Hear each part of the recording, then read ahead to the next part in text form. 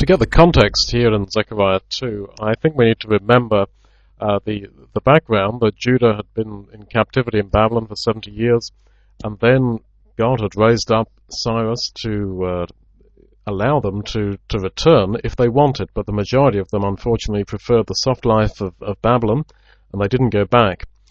And those of them who did go back didn't have a particularly good time. They didn't, it seems, fulfill all the prophecies about the restoration that the restoration prophets were full of. They ran into a whole load of opposition from the people, the local people that were living there in the land. And then the work sort of stops. But we read in Ezra 6 verse 14 that the word got going again. It prospered is the word that's used by the prophecies of Haggai and Zechariah.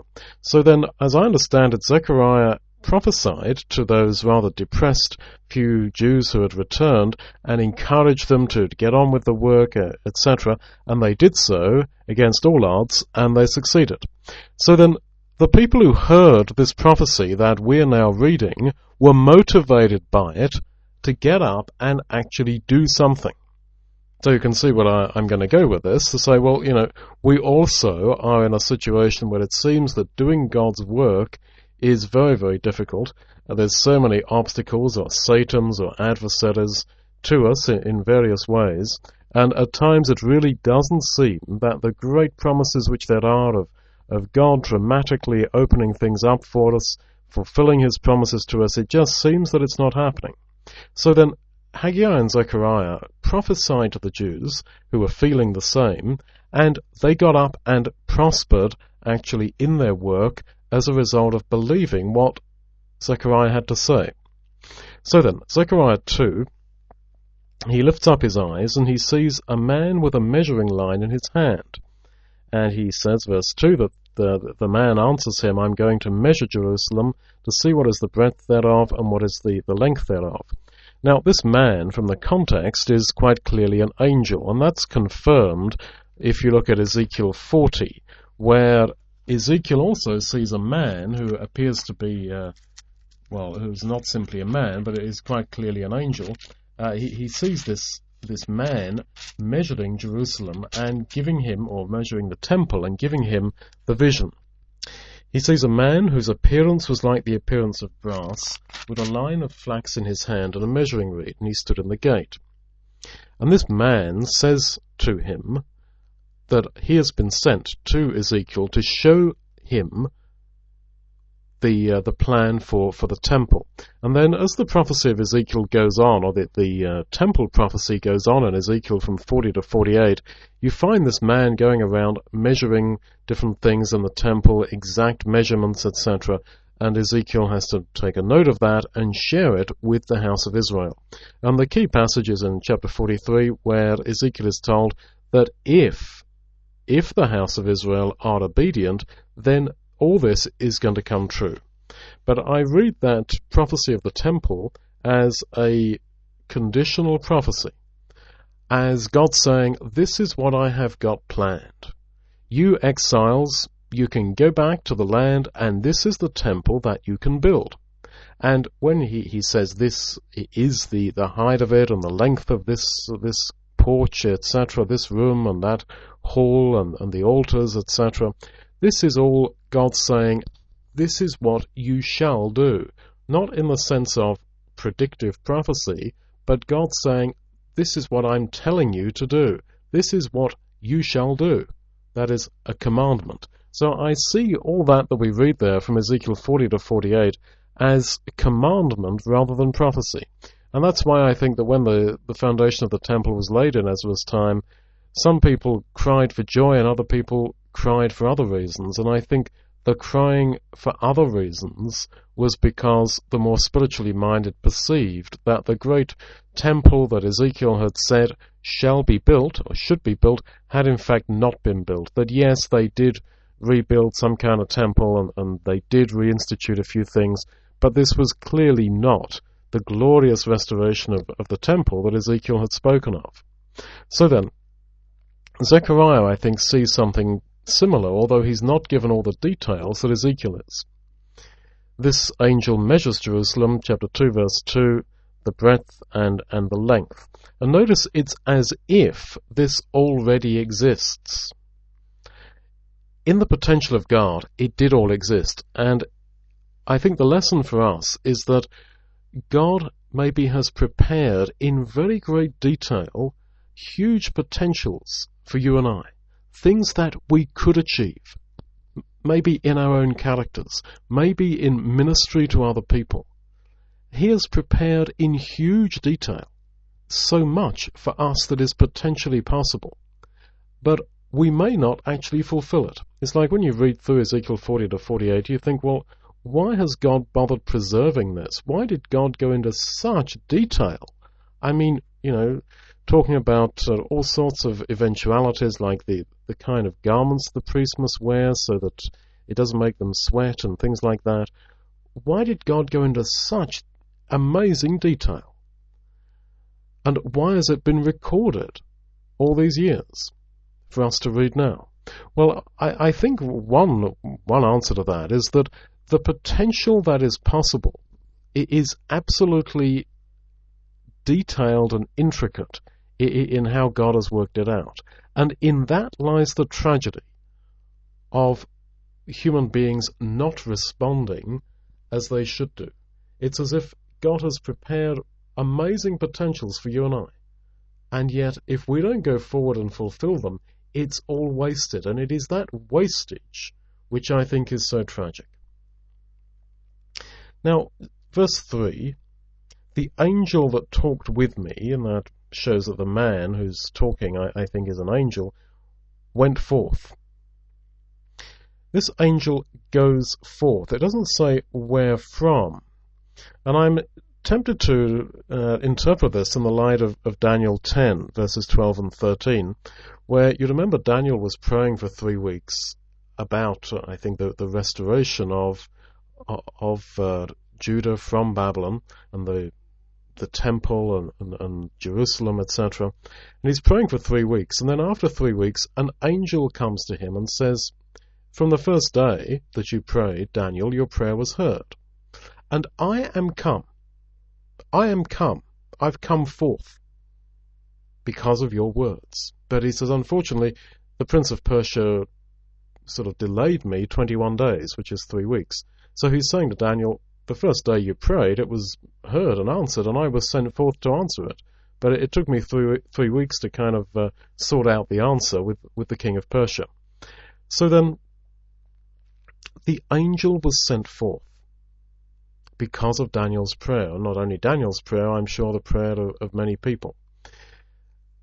So this is an insight, I think, into the court of heaven, where I suppose the clearest example of it is in 1 Kings 22, where you've got God in heaven with the angels on the right hand and on the left hand, and God says, Ahab's got to die at Ramoth Gilead. Now, how are you going to do it?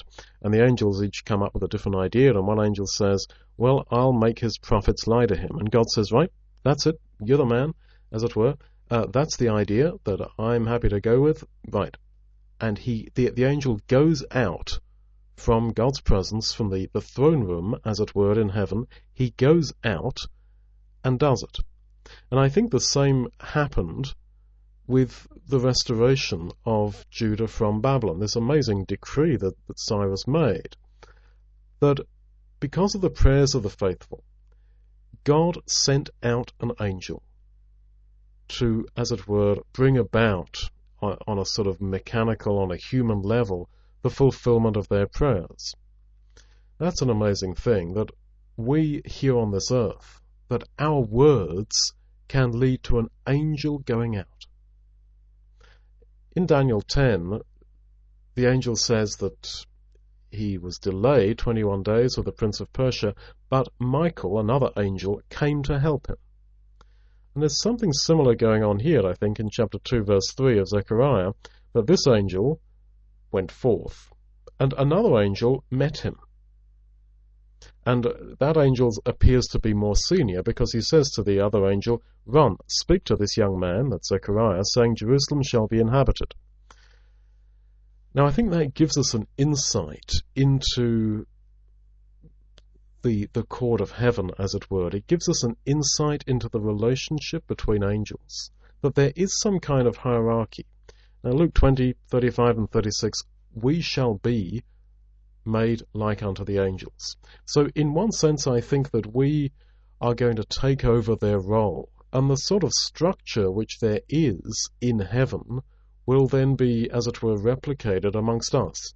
Now, Jesus gives a few hints of this when he says that one will be over, 10 cities, another over 5, 2, etc. And Paul, I think, says the same in saying that one star in the kingdom will differ from another in glory.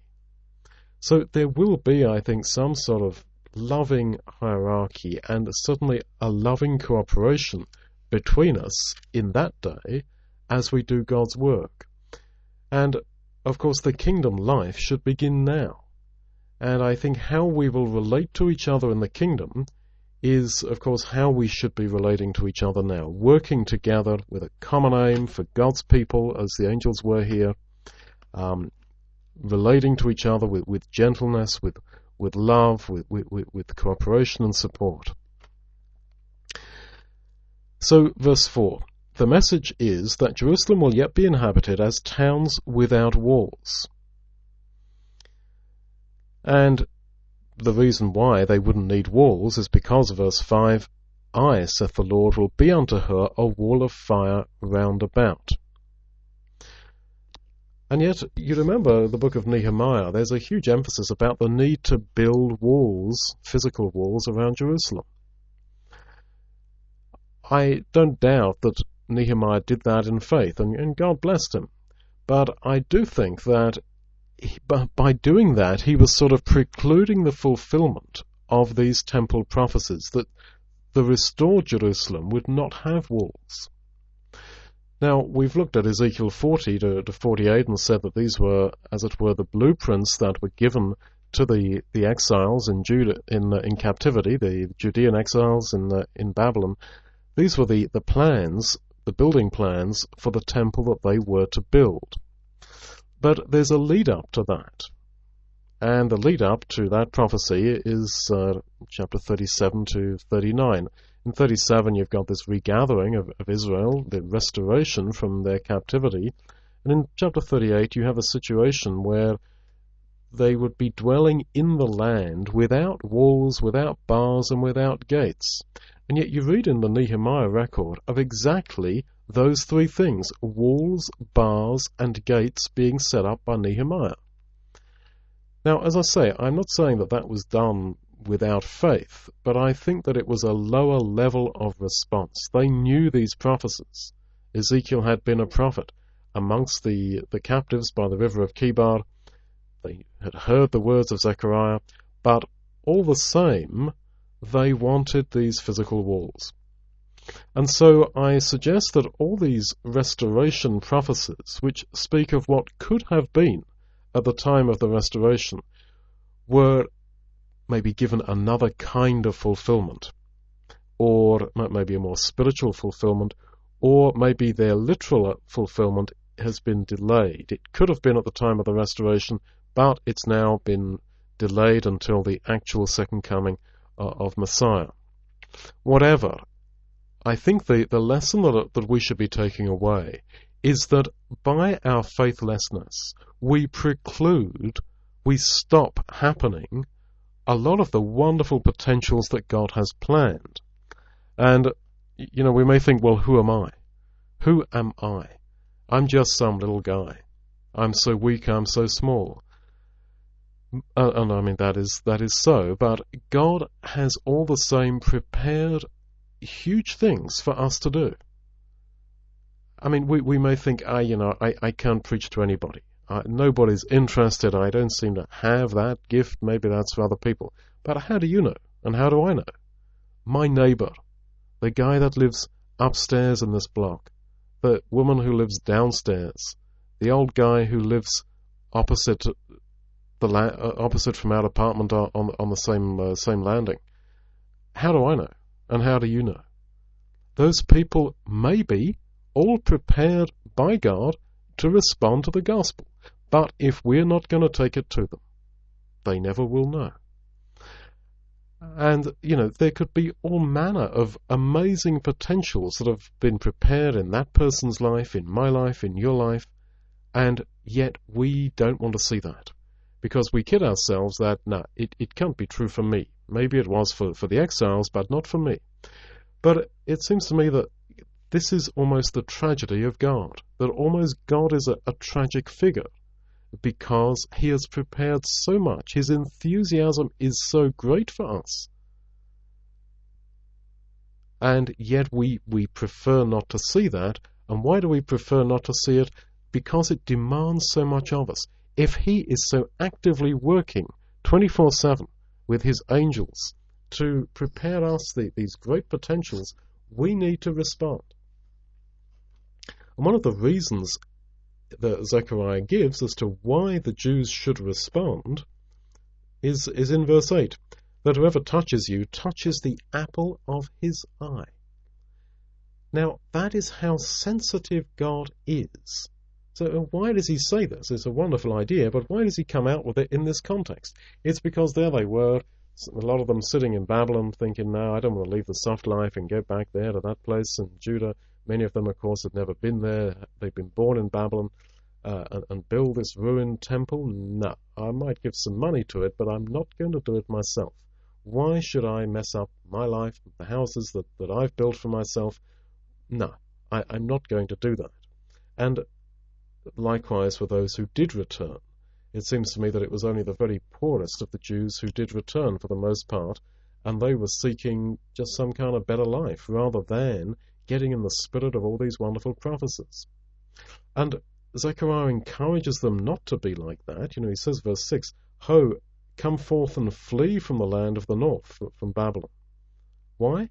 Because, verse 8, he that touches you touches the apple of God's eye. In other words, God is so sensitive to you. He's so sensitive, don't worry. There's nothing that can really damage you, because you are like the apple of God's eye. Now, we find this very difficult to believe, because it appears that God is some sort of silent. It appears that God, as it were, has left it all running on clockwork, and the books are being written, and when Jesus comes back, the books will be opened, and the whole thing will be looked at and considered. But not so. That is not right. That is a false doctrine. God is actively involved in human life right now and feels for us. He feels for us more than we can ever know, because he who touches us touches the apple of his eye. We are the apple of his eye, and in the Psalms, David actually asks God to preserve him, David, as the apple of his eye.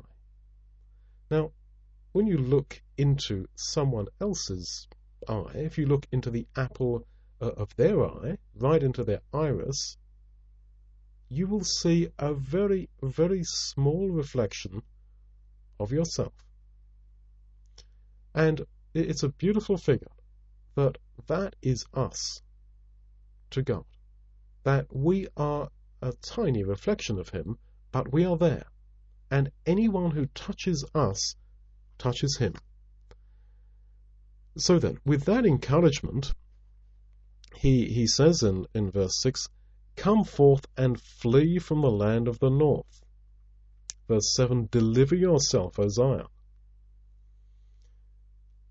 Now, as I've said in I think another talk last week, the ending of the book of Esther always strikes me as very sad. That there the Jews were in Babylon, and the way it all finishes up, they were popular, everybody liked them, they were wealthy. Archaeologists have found evidence that the Jews were the bankers there in Babylon, that Nehemiah even was the king's cupbearer, that there in Babylon, in Persia, they were really quite wealthy. They didn't stay very long sitting by the rivers of Babylon, hanging their harps upon the willows and weeping for Zion.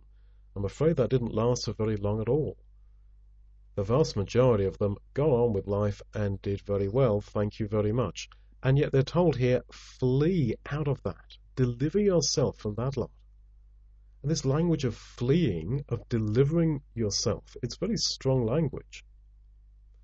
Now, it's so strong because if they didn't, then spiritually they would perish.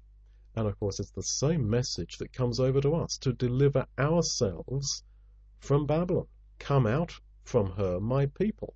This is picking up all these prophecies in Isaiah, in Jeremiah, and here in Zechariah, to leave Babylon and to go back to Judah and build up God's house. This is the basis of a lot of New Testament teaching about committing ourselves to the hope of the kingdom. I'll give you just two examples. 2 Corinthians 6 verse 17, we're told that we should come out of this world, and quite clearly Paul is quoting there from the Jeremiah passages about coming out from Babylon. 2 Corinthians chapter 6 verse 17, wherefore come out from among them, and be ye separate, says the Lord, and touch not the unclean thing, and I will receive you, and will be a father unto you, and you shall be my sons and daughters. Come out from among them, and be separated from them. This is the language of come out from Babylon and be separate from her. Verse 7, deliver yourself, O Zion. That, oddly enough, is quoted from the Septuagint, deliver yourself, by Peter in Acts 2 verse 40, where he appeals to people to be baptized, and he says, deliver yourselves from this generation. So quite clearly, the call to the Jews in Babylon to quit that soft life, to quit that busy life of business, etc., and to get out on the road and go back to that ruined land and to put the needs of God's people first, to go out there and fulfill the prophecies that have been given. That's the basic call to us in this world, to quit the things of this world. Of course, I don't mean to become a hermit, go live in a monastery, but all the same, in a spiritual sense, to quit the things of this world and give ourselves to the things of God's people, His house, His temple, which we know is the community of believers. Now, there's another passage which I'm sure that Paul had in mind when he says, come out from among them and be ye separate. And it's in Jeremiah 51 verse 6. And it's one of a number of passages in Jeremiah that talk about the need to leave Babylon. Jeremiah 51 verse 6. Flee out of the midst of Babylon, and deliver every man his soul. Very similar to what we've just read in Zechariah 2. Flee out of the midst of Babylon, and deliver every man his soul. Be not cut off in her iniquity. Because this is the time of the Lord's judgment. He's going to render her a recompense. Now that happened in the time of Daniel, that the kingdom of Babylon fell and it was taken over by Persia. So yes, Babylon suffered, and the Medes and Darius the Mede took the kingdom, etc., and the Medo-Persian dynasty was established. But the Jews who did not leave Babylon, as they had been told to, did not actually suffer. There's no evidence that they suffered. The evidence is quite the other way, that actually the Medes and the Persians were quite well disposed towards them. You got evidence of that within the book of Daniel, and you also have it, of course, in Nehemiah being the cupbearer to the king after that had happened. So then, actually that didn't happen in a physical sense when they're told, get out of Babylon so that you don't suffer in her judgment. Well, her judgment came at the hand of the Medes, of Darius, but it seems that the Jews didn't actually suffer physically. So what are we to make of all these prophecies about get out of Babylon so that you're not consumed in her iniquity? Well, I think we have no option but to take this in a more spiritual sense. God is saying, for the good, the spiritual good of the Jews in Babylon, get out and go to the land, to Judah, and rebuild the temple, and just get out of that place, because spiritually it's going to kill you. Now, as I say, those passages are quoted in Revelation specifically, Revelation 18, come out of Babylon, my people, lest you be consumed in her judgment. And it may not be so sort of literalistic as to mean get out of this world, or else you're going to get punished and caught up in the judgment that's coming upon this world. I think it must be taken more spiritually. Separate yourself from the spirit of this age. quite radically, just as radically as the people of Judah had to leave Babylon physically and go to this land of Judah, which many of them had never seen, and rebuild this ruined building called the temple. That's the call to quit the things of this world and to devote ourselves to the things of God. Now, verse 7, deliver yourself, O Zion, that dwells with the daughter of Babylon. Zion is nearly always used in the Old Testament to talk specifically about the temple or the Mount Zion. And yet here, God's people are called Zion. And Zion, the temple, the people, is dwelling with the daughter of Babylon. They were being told to get out of Babylon because they are Zion. They were the temple. And God had said that he was going to rebuild that temple. Wonderful prophecy in Ezekiel about how glorious it was going to be. He was going to go and live in that temple. And in fact, Zechariah continues and says the same thing. He says, verse 10, rejoice, O daughter of Zion, for lo, I come, and I will dwell in the midst of you, says the Lord. Just like at the end of Ezekiel it says, and the name of that city shall be Yahweh Shammah. The Lord is there. But they were then Zion. They were the temple. And they were to go back to the physical temple and rebuild it. But they didn't want to see that. And it's, of course, the same with us, that we potentially are God's house. Well, we are God's house, but we've got to live like we are God's house. All these wonderful things that are written about the believers, about the status of the believers, that we are in Christ, we're in heavenly places in Christ, that we are sanctified, etc. We have to go out and live what we are by status. Now, if they had done this at that time, if they had realized that they were Zion, that they were God's temple, so let's get out of Babylon and go back to Jerusalem and build Zion, because we are Zion, and God will come and dwell in the midst of us. If they'd done that, then I think verse 11 would have come true. And many nations shall be joined to the Lord in that day, and shall be my people. And I will dwell in the midst of you, and you shall know that the Lord of hosts has sent me unto you. And the Lord shall inherit Judah his portion in the Holy Land, shall choose Jerusalem again, etc. But many nations were not joined to the Lord in the day when that, let's say, no more than 40,000, I would say at the most, Jews returned from Babylon to live in the land. In fact, the very opposite happened. When you read Ezra and Nehemiah, you find that the few Jews that did go back, they intermarried, their kids started speaking in the local languages, they started trading with the Gentile nations on the Sabbath, they were caught up with really being assimilated into those surrounding nations. So this intention that the witness of the people of Judah returning, that they would return with joy, proclaiming the great things that God had done for Zion and was going to do for Zion, and that this would attract the Gentile world, this didn't happen. Now, okay, the fulfillment of it may be rescheduled, but my point in this context is the tragedy of the fact that it didn't happen, that this was possible, that many nations could have been joined to the Lord in that day, but it didn't happen. Now, it's easy to think that, well, okay, even if I fail in doing what I should do, if I do not, for example, witness to this person, well, God will call them anyway, and okay, I should have done my part more faithfully, but I didn't, but that's okay. Somehow, God's will is going to come true.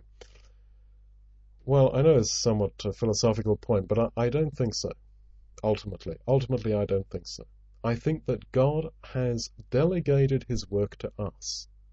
So those nations that could have been joined to the Lord and could have become his people at the time of the restoration, I mean, those people as individuals, it seems to me, lost their chance of salvation because the people of Judah couldn't be bothered, because they preferred the soft life in Babylon. They did not want to go back to the land, and those who did were just concerned with building up their little farmsteads and trying to have a nice life and hoping they were going to get some great physical, material blessing from God. That's how I take Haggai's prophecy when he says, well, there's been a drought and you haven't had all the blessings that you were looking for because you have not put God's house and God's people first in your hearts. They don't have priority. All you're thinking about is how well you can get on in this new land. And so you're not even going to have that blessing from God. That's how I read Haggai. And so, of course, we ask ourselves, how many people are there in our lives who could be joined to the Lord, but who will not be? Because you and I don't do it. And as I say, I don't see in the Bible any implication that, okay, if we don't do our job, well, God will kind of do it himself. No. Their salvation has been delegated to us. And insofar as we don't do it, it won't happen. And insofar as we do it, it will happen. We've been given talents, and we've been told to go away and trade with them. And that means that we are there with our own initiative. And we're going to make losses and we're going to make gains. But I think probably the greatest temptation is to dig in the earth and leave the talent in the earth and say, I'm not going to spend it on myself, but I'm also not going to do anything with it because I'm not good enough, or I'm busy with other things, or whatever. And so what I think comes out of this is that if this is true, what I've suggested, that actually the calling of the other nations to God, to be his people, will not happen unless we do it. I mean, this makes human life certainly worth living, but it attaches a tremendous sense of urgency to the way in which we use life. That, every day can just be like another, and we're just busy existing and trying to make our little bit of existence as comfortable for ourselves as we can, with as nice a possible dwelling place, apartment, home, etc., car, whatever it might be, holidays, and that's basically it. I mean, that's how most people live. But God has given you and I so much more. We have in our hands, literally in our hands, in God's Word and in the understanding we've been given of it by His grace, we have in our hands the opportunity to give other people eternal life. And that is something that means that we just can't be passive about that. Not for a single moment. And it's not only a case of preaching. The work of God's temple, of God's house, is in our hands. If we don't do it, it won't happen. And so the whole work of caring for God's people, He has delegated to us. We have been, as Paul says, entrusted with the gospel. It's a trust. And God has given this to us. And it's not that we sort of joined a denomination or were raised in some sort of denomination of Christianity, and so we sort of accepted it and we ran with it, and we sort of keep the show on the road,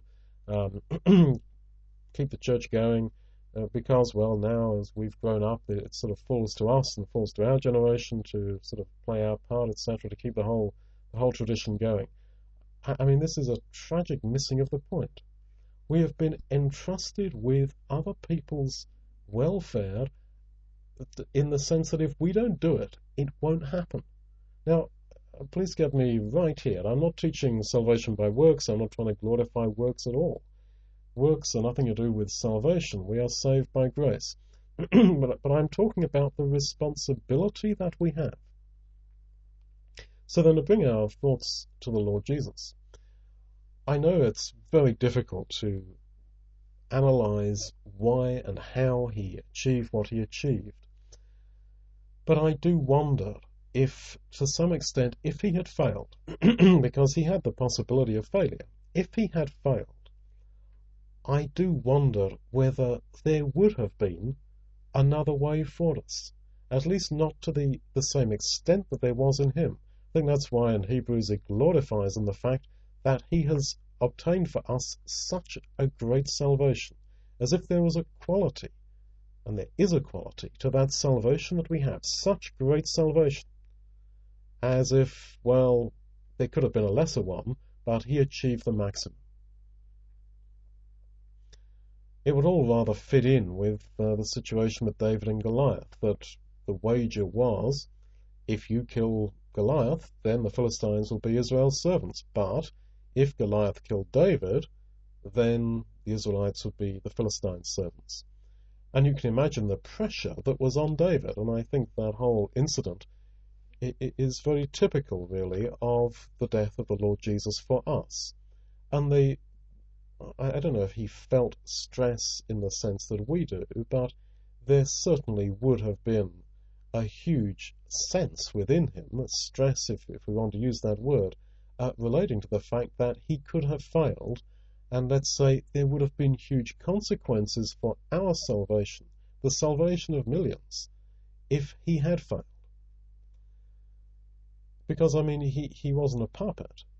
He was living all this out in real time with real feelings. That the temptations that he had meant that he could have turned to the right or to the left. He had real, meaningful temptation.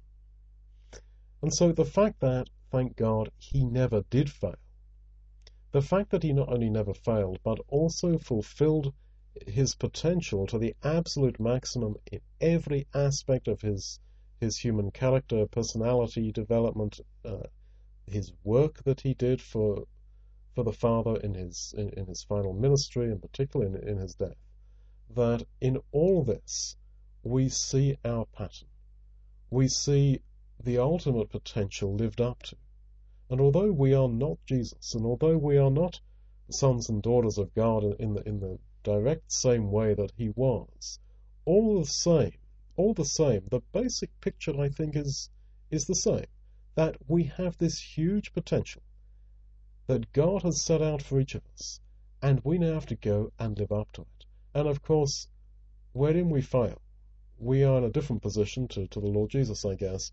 Wherein we fail, we have, I don't like to call it a safety net, but it is that, of his grace and his forgiveness, and the fact that we are in him, and counted by God as if we are the Lord Jesus, he who lived up to every potential, he who never failed, he who not only did not sin, but never failed to fulfill all righteousness.